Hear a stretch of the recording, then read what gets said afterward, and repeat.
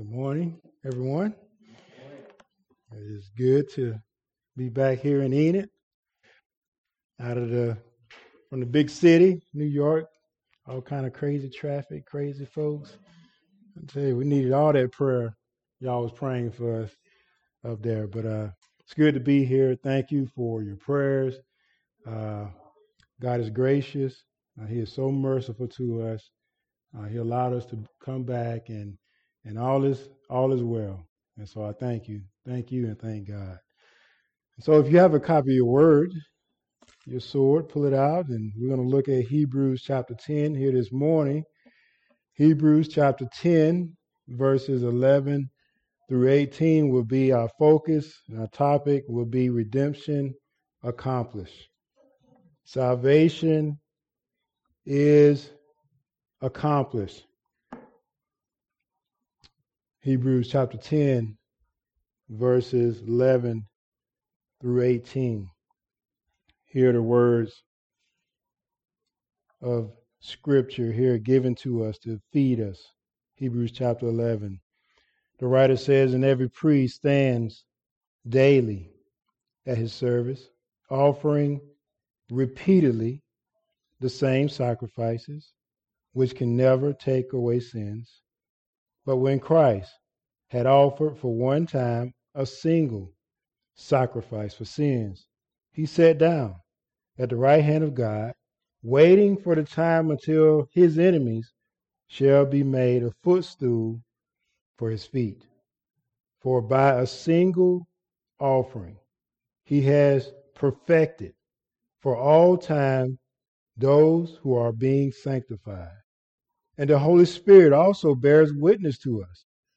For after saying, 'This is the covenant that I will make with you after those days,' declares the Lord, I will put my laws on their hearts and write them on their minds." Then he adds, "I will remember their sins and their lawless deeds no more. Where there is forgiveness of these, there is no longer any offering for sin."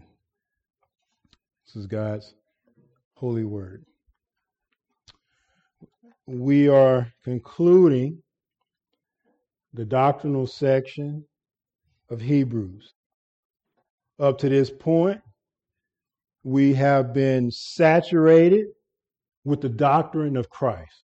We have had, in a sense, a lesson in Christology. We've seen the preeminence of Christ in all things from the very first chapter of Hebrews chapter 1. We've seen from chapter 1 all the way up to the point that we are at here in our text, the preeminence of Christ, that he is supreme, that he is the one who is the very God and very God. He is the one who is greater than the angels. He is the one who's greater than Moses. He is greater than Aaron. He is greater than all the priests. He is greater than all the sacrifices that was offered. The author has been Christ-centered in all that he has been feeding us here in Scripture. So as I get ready to go into the text, I want to ask you as we go into this new year, is that your focus? Was that your focus last year? That Christ is preeminent in all things, in all that you do? Is that your focus for this year? Christ crucified, Christ alone. Is that your focus? Brian Hedges observed, he said this. He said, "There is nothing more dangerous or tragic than the failure, listen, beloved, than the failure of professing Christians to keep Christ central in all things." He said that's dangerous, not to keep Christ central in your marriage, central in your job, central in the way you raise your family, central in the relationship that you have with your spouse, central in school, central when you go shopping, central when you're just doing those mundane things, like just the things that really just you normally do throughout the day. He says it's dangerous to not keep Christ central in all things. He adds, the great end of God in sending Jesus to triumph over death and become the head of the church is that in all things he might have preeminence. Colossians chapter 1, verse 18. He says it is crucial that we become radically oriented towards Christ in all things. In everything. Your suffering, your struggles, your successes, in all things, because of what Christ has done, our lives should be oriented toward him. And people should recognize that reality. And recognize that Christ is your Lord.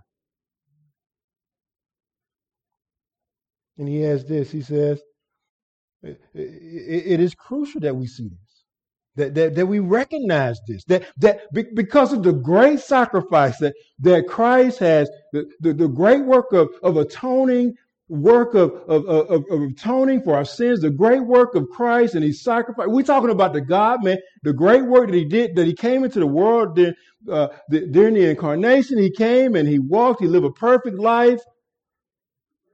He suffered, haven't done no wrong, and then he died for you.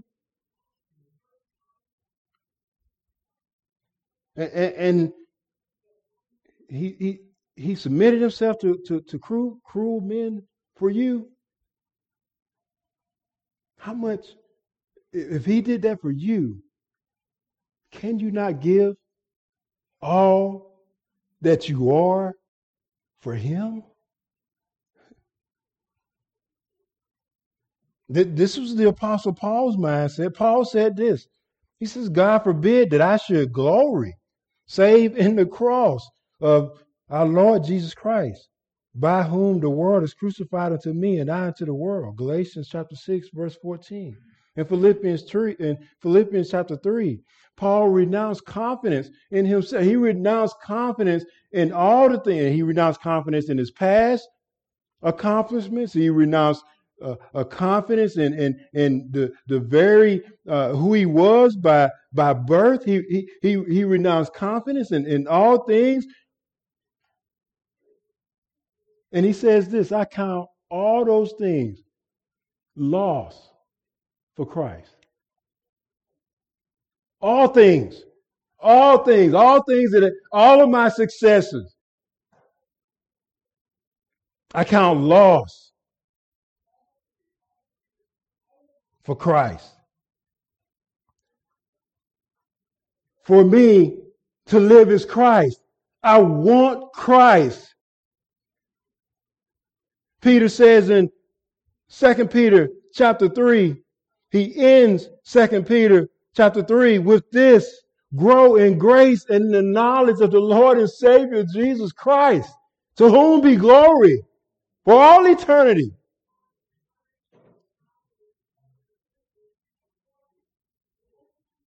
Beloved, what I'm trying to say is that we should strive to be Christ-centered more and more each day. And that's what the writer of Hebrews, he's after this. He is after this reality that Christ be preeminent. And he has given warnings to us. He has warned us that we're to not harden our hearts. You hear the gospel. He says in chapter 2 that we must pay closer attention to what we have heard, lest we drift away. And he says, how shall we escape if we neglect such a great salvation? How is it that if Christ has done what he has done, and for us to kind of touch Christ and not cling to him. Christ, yeah, I know, yeah, church, I go to church, I do all those things. And those are the things that are more important to me than Christ.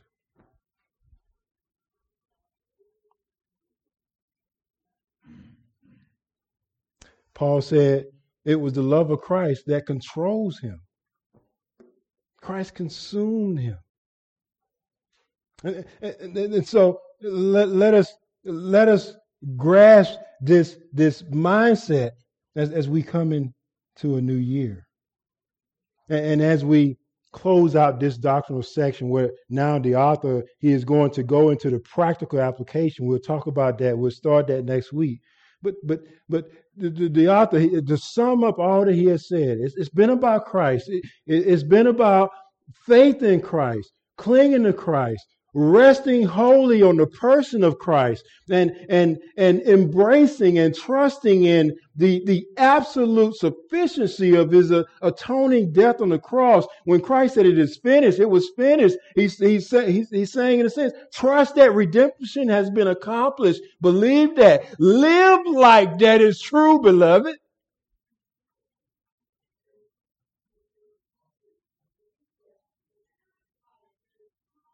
And let's look at a text. He continues to now to make a contrast of Christ and the Old Testament priests. And what we see here, this is we can say in chapter 10, this is the gospel. If you look closer, you'll see the gospel in chapter 10.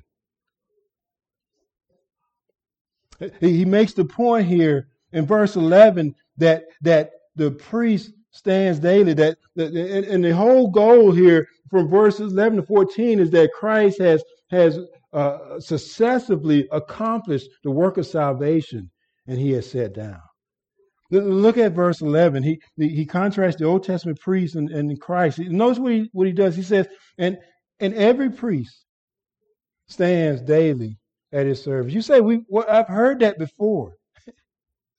It's important that you grasp that, so that you don't. And for these believers, they were tempted to turn back to the Old Testament sacrificial system. They were tempted to go back to trusting in priests and their work and service. They were tempted to go back to that. And the author, he's going to paint a picture. He's closing out this argument. He says, notice, he says, and every priest stands daily at his service. The focus here is on the nature of the priest's work. That every priest stands daily, that he stands daily at his service. And while he's standing, each priest carry out the command rituals. The command rituals that were commanded by God. They carry out these commanded rituals every day, again and again, over and over. And they're standing. They're standing because there's more work to do. They're standing because the work is not over with. There are more sacrifices that has to be offered. They can't sit down. They offer sacrifices one day. That day ended. They get up and they stand again and they offer more sacrifices. One day ends, another day begins, and the work starts over again. John Brown said this, quote, "They had ministered yesterday, but today they must minister again. And again, they must minister tomorrow and the next day, so long as the legal dispensation continues. Every day they begin afresh, as if nothing had yet been done." They work today like they hadn't worked yesterday. That what they had done. In reality, we know that the sacrifices were not sufficient. And so he's saying this is what it's like to be under the old covenant. The priest stands because there's always work to be done. So he sets up the old covenant priests. They stand daily. And he says they repeatedly offer the same sacrifices. Notice what he says, offering repeatedly the same sacrifices, which can never take away sin. The priest's continuous work of offering the same sacrifices day by day, over and over again. And the writer, he hits the nail on the head. He says that these offering of the same sacrifices could not take away sins. One author noted that man's deepest need is in view here. The priests did their service day in and day out over and over again, but it could not meet man's greatest need. At no point did a priest in his religious work provide what they needed the most. They were doing it every day over and over again. And even though they conducted their work according to the word of God, it did not provide for man's greatest need. Some of us live like that, doing the same thing, trying to please God by what we do, not knowing that what you do will not please God.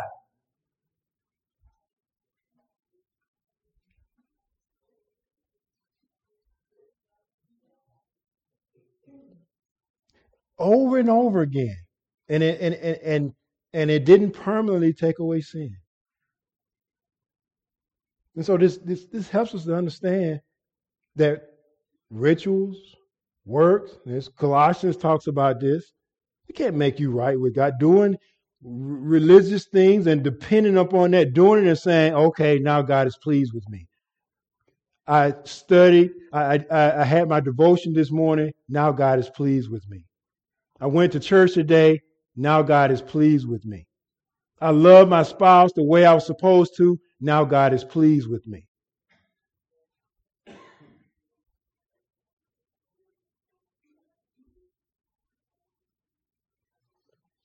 If the priest and however many there was in their work could not take away sins, beloved, nothing you and I can do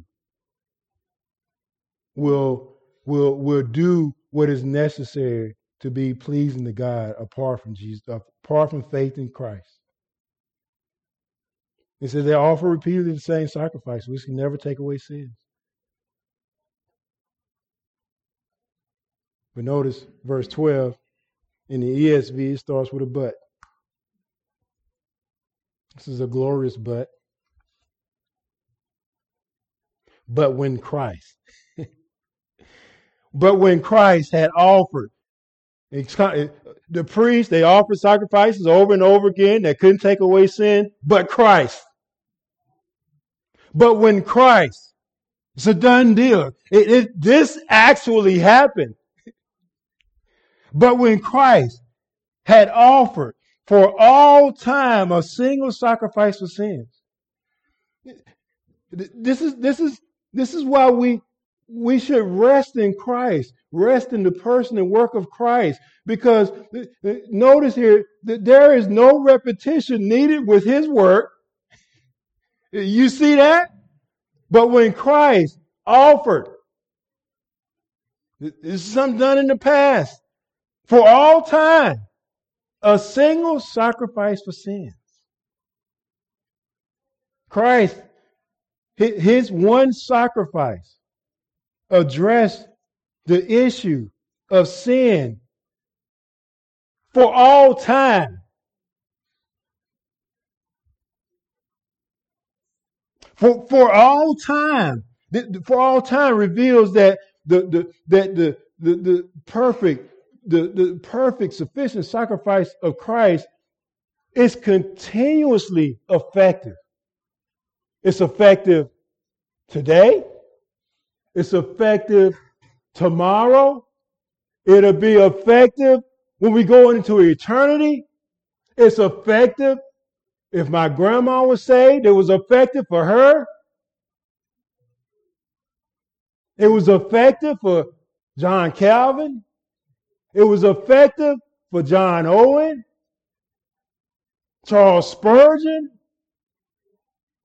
the Apostle Paul. You want to go back further? The Apostle Paul, Stephen.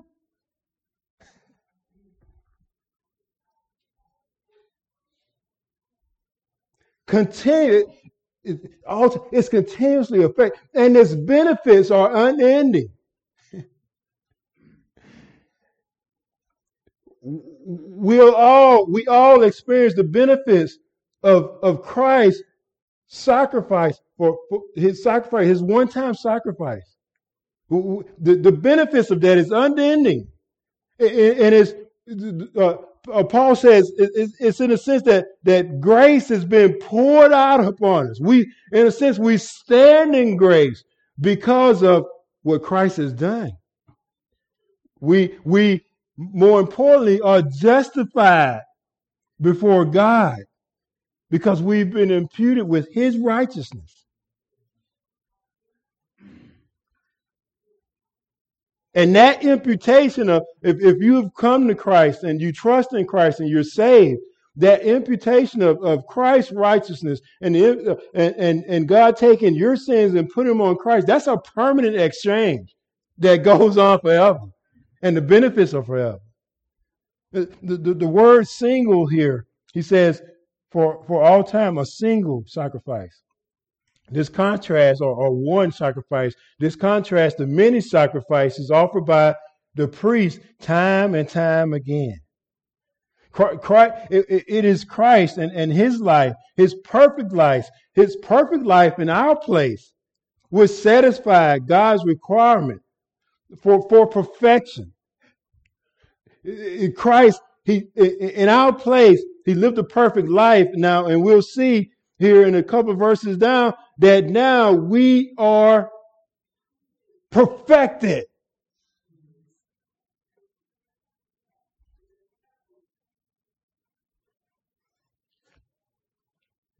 Christ took our sins and he died and he satisfied God's just wrath that we deserved. And when as Christ, he died as one who is righteous, and God took the righteousness of Christ and credited that to our account.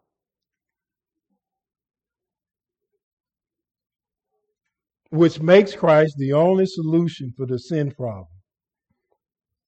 This can't happen. The sin cannot be dealt with in a permanent way apart from Christ and his death on the cross. He offered for all time one sacrifice for sin. One sacrifice, the efficacy of Christ's sacrifice. One sacrifice. That's all it took from the God-man, the Lord Jesus Christ. And then he sat down. We're seeing how do we know that redemption is accomplished? Because Christ's sacrifice was one, and then he sat down at the right hand of God. Notice what the writer says. He said, but when Christ had offered for all time a single sacrifice for sins, he sat down at the right hand of God. Christ, this validates that what he has done has been accepted by God, because no priest ever sat down. That's why the author made the point. They're standing and they're offering the same sacrifices over and over again that couldn't take away sins. But Christ, he offered a single sacrifice for your sins, for my sins. One sacrifice. His death on the cross. One sacrifice. And that was sufficient. And now he is seated. He sat down at the right hand of God. This idea of Christ being seated again goes all the way back to chapter 1, verse 3. And this the fact that he sat down, this looks back at Psalm 110, and the writer, he finds the fulfillment of Psalm 110. He finds the fulfillment in Christ. That it is Christ. Turn to Psalm 110.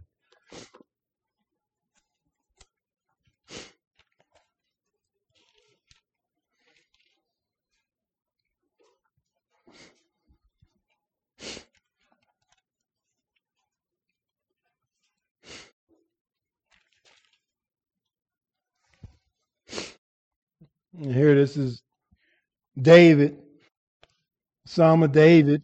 Verse 1 says, "The Lord says to my Lord, sit at my right hand until I make your enemies your footstool. The Lord sends forth from Zion your mighty scepter. Rule in the midst of your enemies." David said this, and now we see that Christ has fulfilled this. That this is all about Christ. He is seated. He is at the right hand of God in the position of power, and not only position of power, but position of judgment. He is seated. He is seated, and he is ruling. He is reigning as the cosmic king. The fact that he is seated, that posture of being seated, it helps us to know that the salvation, that his work of salvation is done. A seated priest is an indicator. It is a guarantee of a finished work. If a priest sat down, that means that his work is finished and his sacrifice has been accepted. Christ being seated validates that his sacrifice is true and is final. Christ is seated at the right hand of God in heaven. At the time, the temple was still standing, and there were priests that were standing, still offering sacrifices. And the author is, in a sense, saying, what do you want? Do you want an earthly priest who can as the great high priest, they only can go into the holiest of holies once a year, and if they go in, they have to offer sacrifices for themselves, lest they die?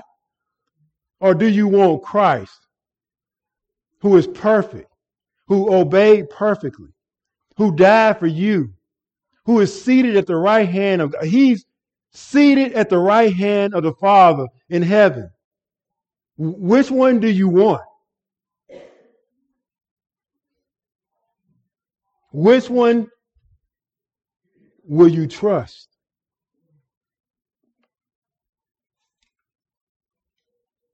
Christ is seated. No priest has ever had such a validation of his work. No old covenant priest. You can read the Old Testament back and forth. No priest ever had such a validation. And this is in contrast with the priest who stands daily. Jesus sits. The priest work continually. Jesus' work is finished. He's seated. There's no reason for Jesus to get up until the time has come for that the Father has determined that he come back. There's no reason for him to get up, because he has, as our great high priest, made full atonement for sin. He don't need to get up and offer another sacrifice. What's awaiting those who trust in Jesus Christ is grace and mercy. In Christ now we have the privilege of going before boldly. The writer of Hebrews said we can go boldly before the throne of grace to receive mercy and grace in the time of need. The only thing that Christ is waiting on, he's not waiting to offer another sacrifice. What he's waiting on is to come back and deal with his enemy. The only thing that Christ is waiting on is for the day when all his enemies are vanquished.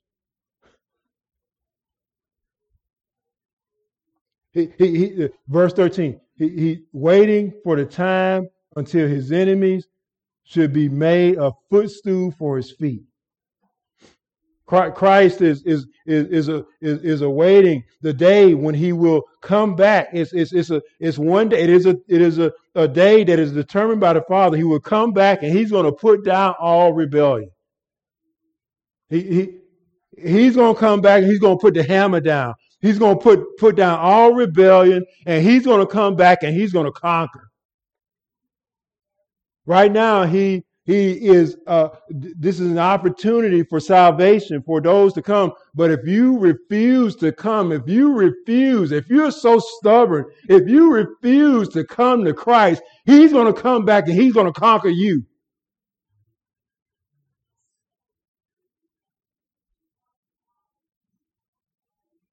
If he doesn't conquer your heart now, you will be conquered one day.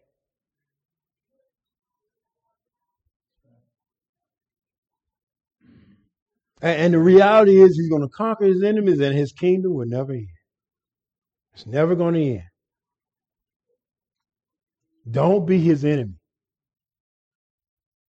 Pastor Mark made the call to come to Christ. I'm making that same call. Don't be Christ's enemy. Don't leave this place today an enemy of Jesus Christ. Because tomorrow is not promised.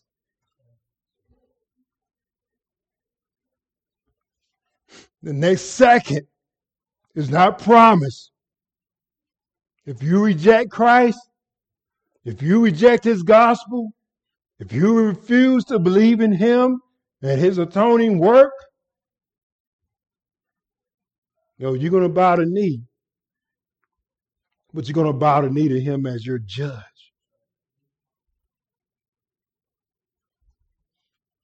And yes, Pastor Mark, it's a fearful thing to fall into the hands of a holy and angry God.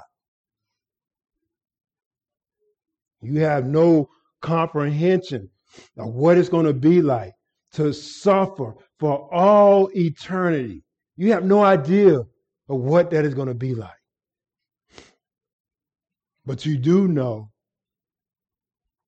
of what it is like to live, in a sense, under the general grace of God. Just to in a sense, to receive, God is being merciful to you right now. That is what you know, but you don't know the full wrath of God. But one day you will see. So he's waiting for his enemies. This is again Psalm 110, verses 5-7. Waiting for his enemy, waiting for the time until his enemies be made a footstool.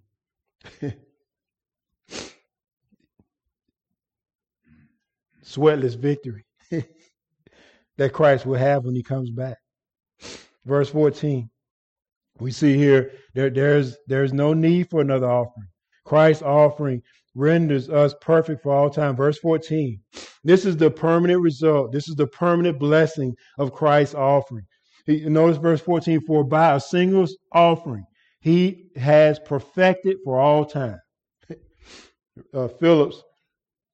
Richard Phillips said this, quote, he said, here is the greatest statement that makes this a great conclusion. Jesus Christ has done upon the cross what no priest of Israel could ever have done, and what no worldly religion can ever achieve today. End quote. This is so beautiful. It says, for Christ, for by a single offering, he has perfected for all time. His work of Christ's work of making us fit to draw near to God through the removal of sin is complete. It's done. And so the writer says, he has, by his offering, he has perfected for all time. Talking about believers. talking about those of you who are believers. And maybe you're struggling with your salvation. And maybe you're struggling with sin. And the fact that you're struggling reveals that you're saved. Because if you weren't saved, you don't care about sinning. You don't care. You don't care. You may care because somebody else may come to know how you live, and you may be concerned about that. But if you are not in Christ, you don't care. The reality is you don't care how you live. But for those of us in Christ, this is so precious. He has perfected for all time.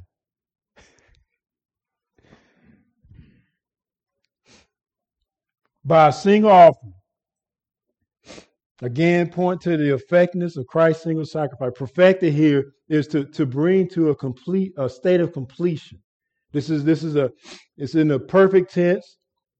This happened in the past and it continues today.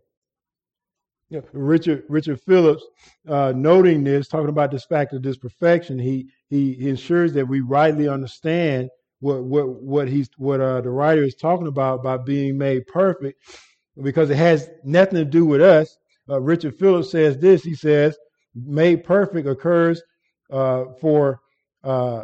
says it occurs 9 times in the book of Hebrews, and up to this point, this idea of being made perfect has always been referring to Christ.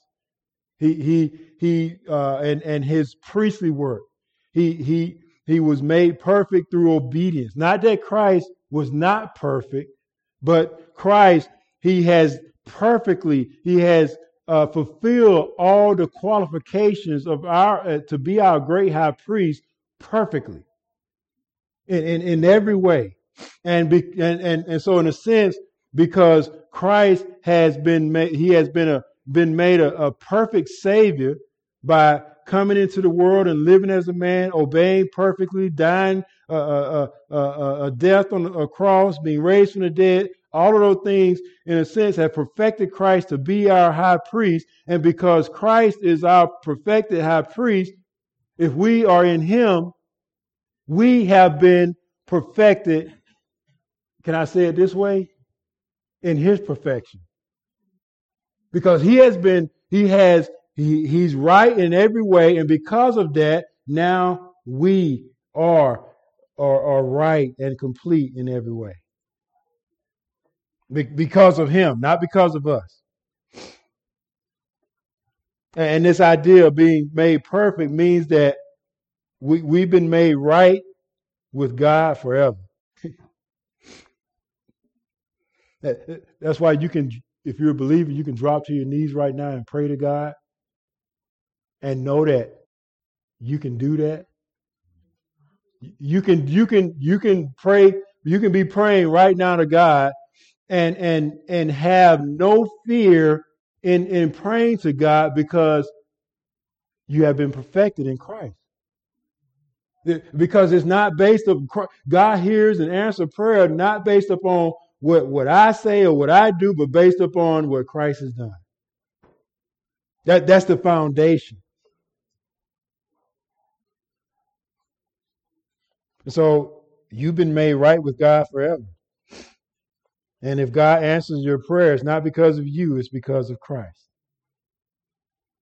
There is nothing you need to do by way of adding merit to your standing before God. There's nothing you need to do. This idea of being perfected, it's a settled reality before God. It's a settled reality based upon the fact that he has imputed all of your sins, past, present, and future. He has imputed all of those sins to Christ, and he has taken the righteousness of Christ and he has imputed that to you. It's kind of hard to believe, but it is true. Those who are being perfected are those who are being sanctified. The author adds. He says something like this in verse 10. This fact of being sanctified in verse 10, he says, and by that will we have been sanctified through the offering of the body of Jesus Christ once and for all. Positionally, we and permanently and continuously our state in which we are as believers and the way we live our lives is that we are those who are being sanctified. We can now approach God and with full acceptance. And here's the wonderful thing: the process of being sanctified gives evidence of having been perfected before God through Christ. So if you're being sanctified, if God is doing a work of sanctification in your life, and you know this, and you know this because of how you see God working through His Word in your life, that gives evidence that you have been perfected before God. Why go back to taking sacrifices to the priest? Why go back and depend upon what you do before God? Why go back and depend upon that when you can trust that in Christ this is true? You say, I don't feel it. Don't matter whether you feel it or not. Does the Bible say it?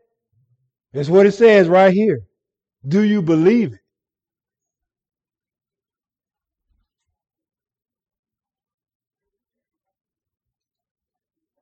And this is what Christ's sacrifice has done. By a single offering, He has perfected for all time those who are being sanctified. I'm about to start running. Oh, do you get that? That's good news, beloved.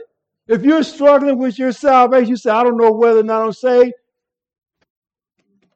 You get this and put it on a note card. Put it on your mirror. See it every day. Because it's not about you and I. It's about what Christ, faith in Christ, trust in Christ, trust in His work.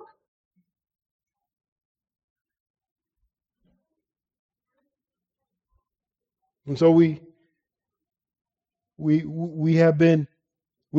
been perfected for all time. I used to wonder with life in this world as a believer, it's hard. Struggling with sin, struggling with just trying to live the Christian life in this world. And I say, man, if it's hard in the world, how's it going to be when we get to heaven? Is it going to be the same way? I know y'all probably. I asked that question. Get to heaven. I was not a young believer. When I get to heaven, man, I'm struggling. Am I going? Is Christ going to die again? No, because the work that Christ has accomplished on the cross, right now we don't see it all. We're not experiencing it all. We've been perfect, but we haven't experienced it all yet. One day, when Christ comes back, we're going to have new bodies, perfect bodies that won't want to sin. That's country. Won't want to sin anymore.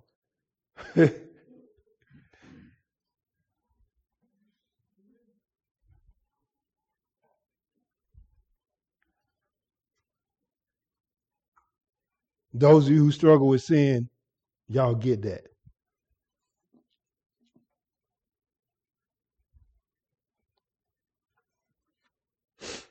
Verse 15.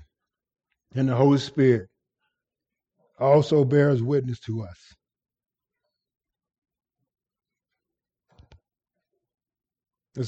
He's speaking to the current audience generally, and he is speaking to us in a sense as well. And the Holy Spirit also bears witness to us. For after saying, and here now the author cites again Jeremiah chapter 31, verses 33 through 34, and he attributes, notice what he does. He attributes again this to the Holy Spirit, that he, the Holy Spirit, is testifying in scriptures that, and what we see is that Christ has brought about the realization of the promises of the new covenant. The Holy Spirit is testifying to this reality in scripture. In the Old Testament and the New Testament here in Hebrews. It's the Holy Spirit. He bears witness to this reality, that it is true, that we can trust it, that we can believe in it. Verse 16, this is the covenant that I will make with them after those days, declares the Lord. We've talked about this. I will put my laws on their hearts and write them on their minds. And this is the work that God does through the Holy Spirit. That He comes in and there's a change, there's a regeneration, there's the new birth that takes place in our lives, and the law and this desire to please God has been put in us. This desire to please God, to know God, to love Christ, to know Christ, to trust Christ. That's because God has done a work in us already. It says, I will put my laws on their hearts and write it on their minds. Verse 17, then he adds, I will remember, hallelujah. I will remember their sins and their lawless deeds no more. Christ's one-time sacrifice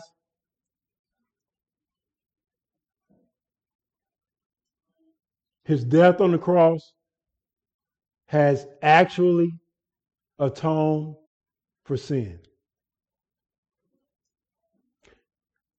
I say that because here it says, God says, I will remember their sins and lawless deeds no more. You get the connection? Christ's sacrifice has actually atoned for sin to the point that God says, I will remember their sins and their lawless deeds no more. Not that God don't know about it, but God doesn't bring them up because of what Christ has done and because of who you are in Christ. God no longer holds your sins against you, beloved. When God forgives, He removes our sins from us as far as the east is from the west. Psalm 103 verses 10 through 12 says that He has not dealt with us according to our sins, nor punished us according to our iniquities. For as the heavens are high above the earth, so great is His mercy toward those who fear Him. As far as the east is from the west, so far has He removed our transgressions from us. In Christ, our sins are dealt with. And God, He no longer passes over them to look back at them anymore. God now, He doesn't hold grudges. God now doesn't hold any kind of hostility toward you if you are in Christ. Why? Because in Christ you've been perfected forever.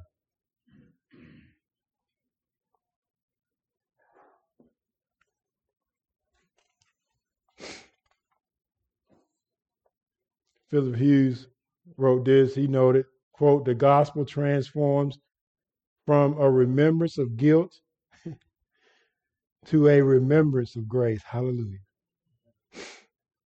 That's why that song, Amazing Grace, is so sweet, because grace is so amazing. It is so amazing It is amazing because it is so undeserved. Your sins are remembered no more. And notice verse 18 as I close. Where there is forgiveness of these, there is no longer any offering for sin. This is good news because the sins of God's people have been decisively put away in Christ. Because of Christ's sacrificial offering, sin is no longer sin is no longer dominating, have dominion over us in Christ. We can deal with sin, and this leads us into the practical application now. We need to know this in order to we need to know the gospel in order to live out the gospel. And one theologian said it this way, talking about sin. He says Calvary ends all the sacrifices instituted in the Old Testament. Christ, one sacrifice ended the institution in the Old Testament. People sinned in the Old Testament, sacrifice had to be offered because of the remaining sin. But in Christ, we no longer need a sacrificial system. Sins are dealt with. Doesn't mean that we just cruise through the Christian life and live in a way that dishonors Christ. We'll talk more about that. That's not what it means. But we're talking about your position, your state, your standing before God. When God looks at you in Christ, he sees one who has been clothed with Christ. And so I close, and this is important because many of us, many believers, base their assurance on their performance. If I don't do my Bible study, I feel wrong. I feel like I'm displeasing God. If I work really hard, if we say things like, if I work really hard, if I read my Bible, if I pray, if I do these things, I know God will be pleased with me. But that ain't Christianity. Don't mean that those things are wrong. Those things are right. But when you look at those things as a way of pleasing God, that's not Christianity. That's religion. And the work of if you do the work of religion, its work is never done. Religion never provides rest. Think about the old covenant priests and what they did as every day. No rest. That's what religion does. But faith in Christ,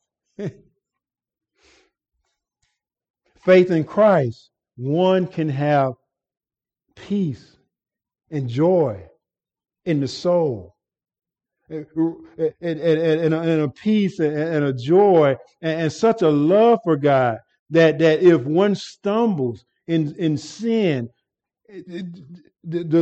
such a love for God will cause that person to turn and to repent and come back to God, to confess their sin and come back to God. Beloved, faith in Christ is what saves. Faith alone is sufficient to justify us before a holy God. Depend upon Christ's one sacrifice. Live every day like the Apostle Paul. For me to live is Christ. Keep Christ and what he has done and who you are in him in your mind as you live out your life every day.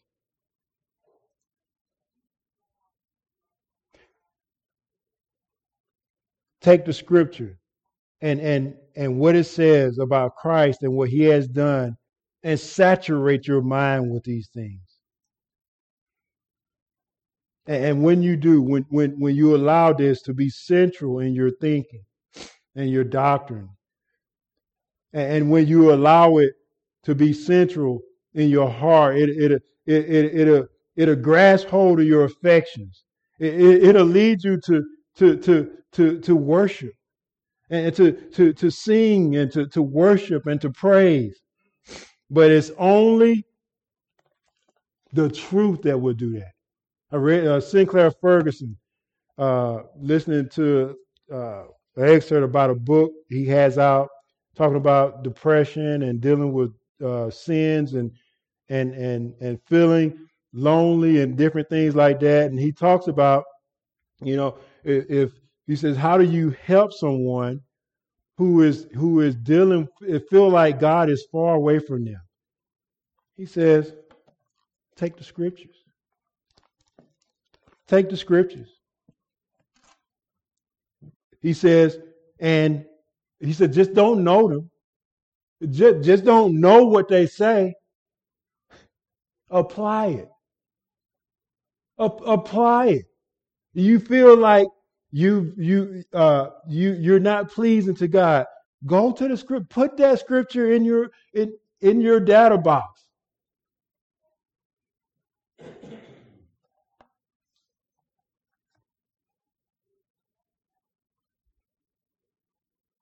I love you guys. And it will hurt my heart to know that that someone will sit under my preaching and not fully understand the gospel.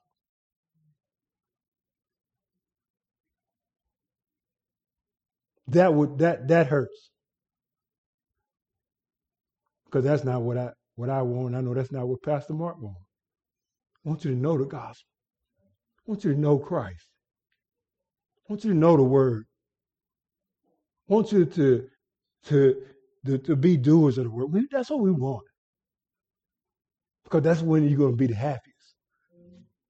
Doesn't mean that you're not going to struggle, not going to have challenges physically, spiritually. It doesn't mean that. But when your life is built upon Christ, you will, the scripture promise, we can overcome the world.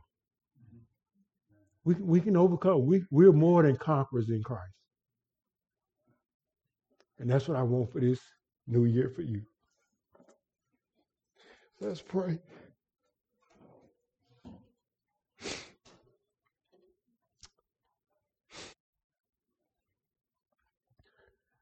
Father, we are commanded in Scripture to desire the sincere milk of your word.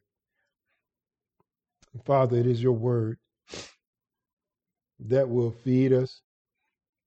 It is your word that will enable us to live in a way that honors Jesus Christ. And that's what we desire.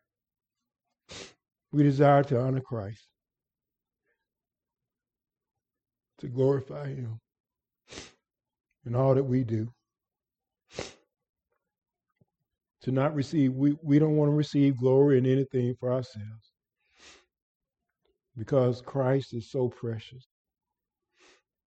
He is a wonderful Savior who has demonstrated your love for us. And so, Father, thank you for Christ. Thank you for your word that teaches us who we are in Christ and who we are because of what Christ has done. And Father, we would not be that if it was dependent upon us. And so we thank you. We praise you. We worship you because of Christ and who he is and what he has done. And Father, may we live out this new year that you have allowed us to see. This is January 1st. We have been allowed an opportunity to see another year. I pray that this year that we will come to understand more and more what the Apostle Paul meant when he said, for me to live is Christ and to die is gain. May we come to understand that important truth about how we are to relate to Jesus Christ. Thank you, Father. In Christ's name I pray. Amen.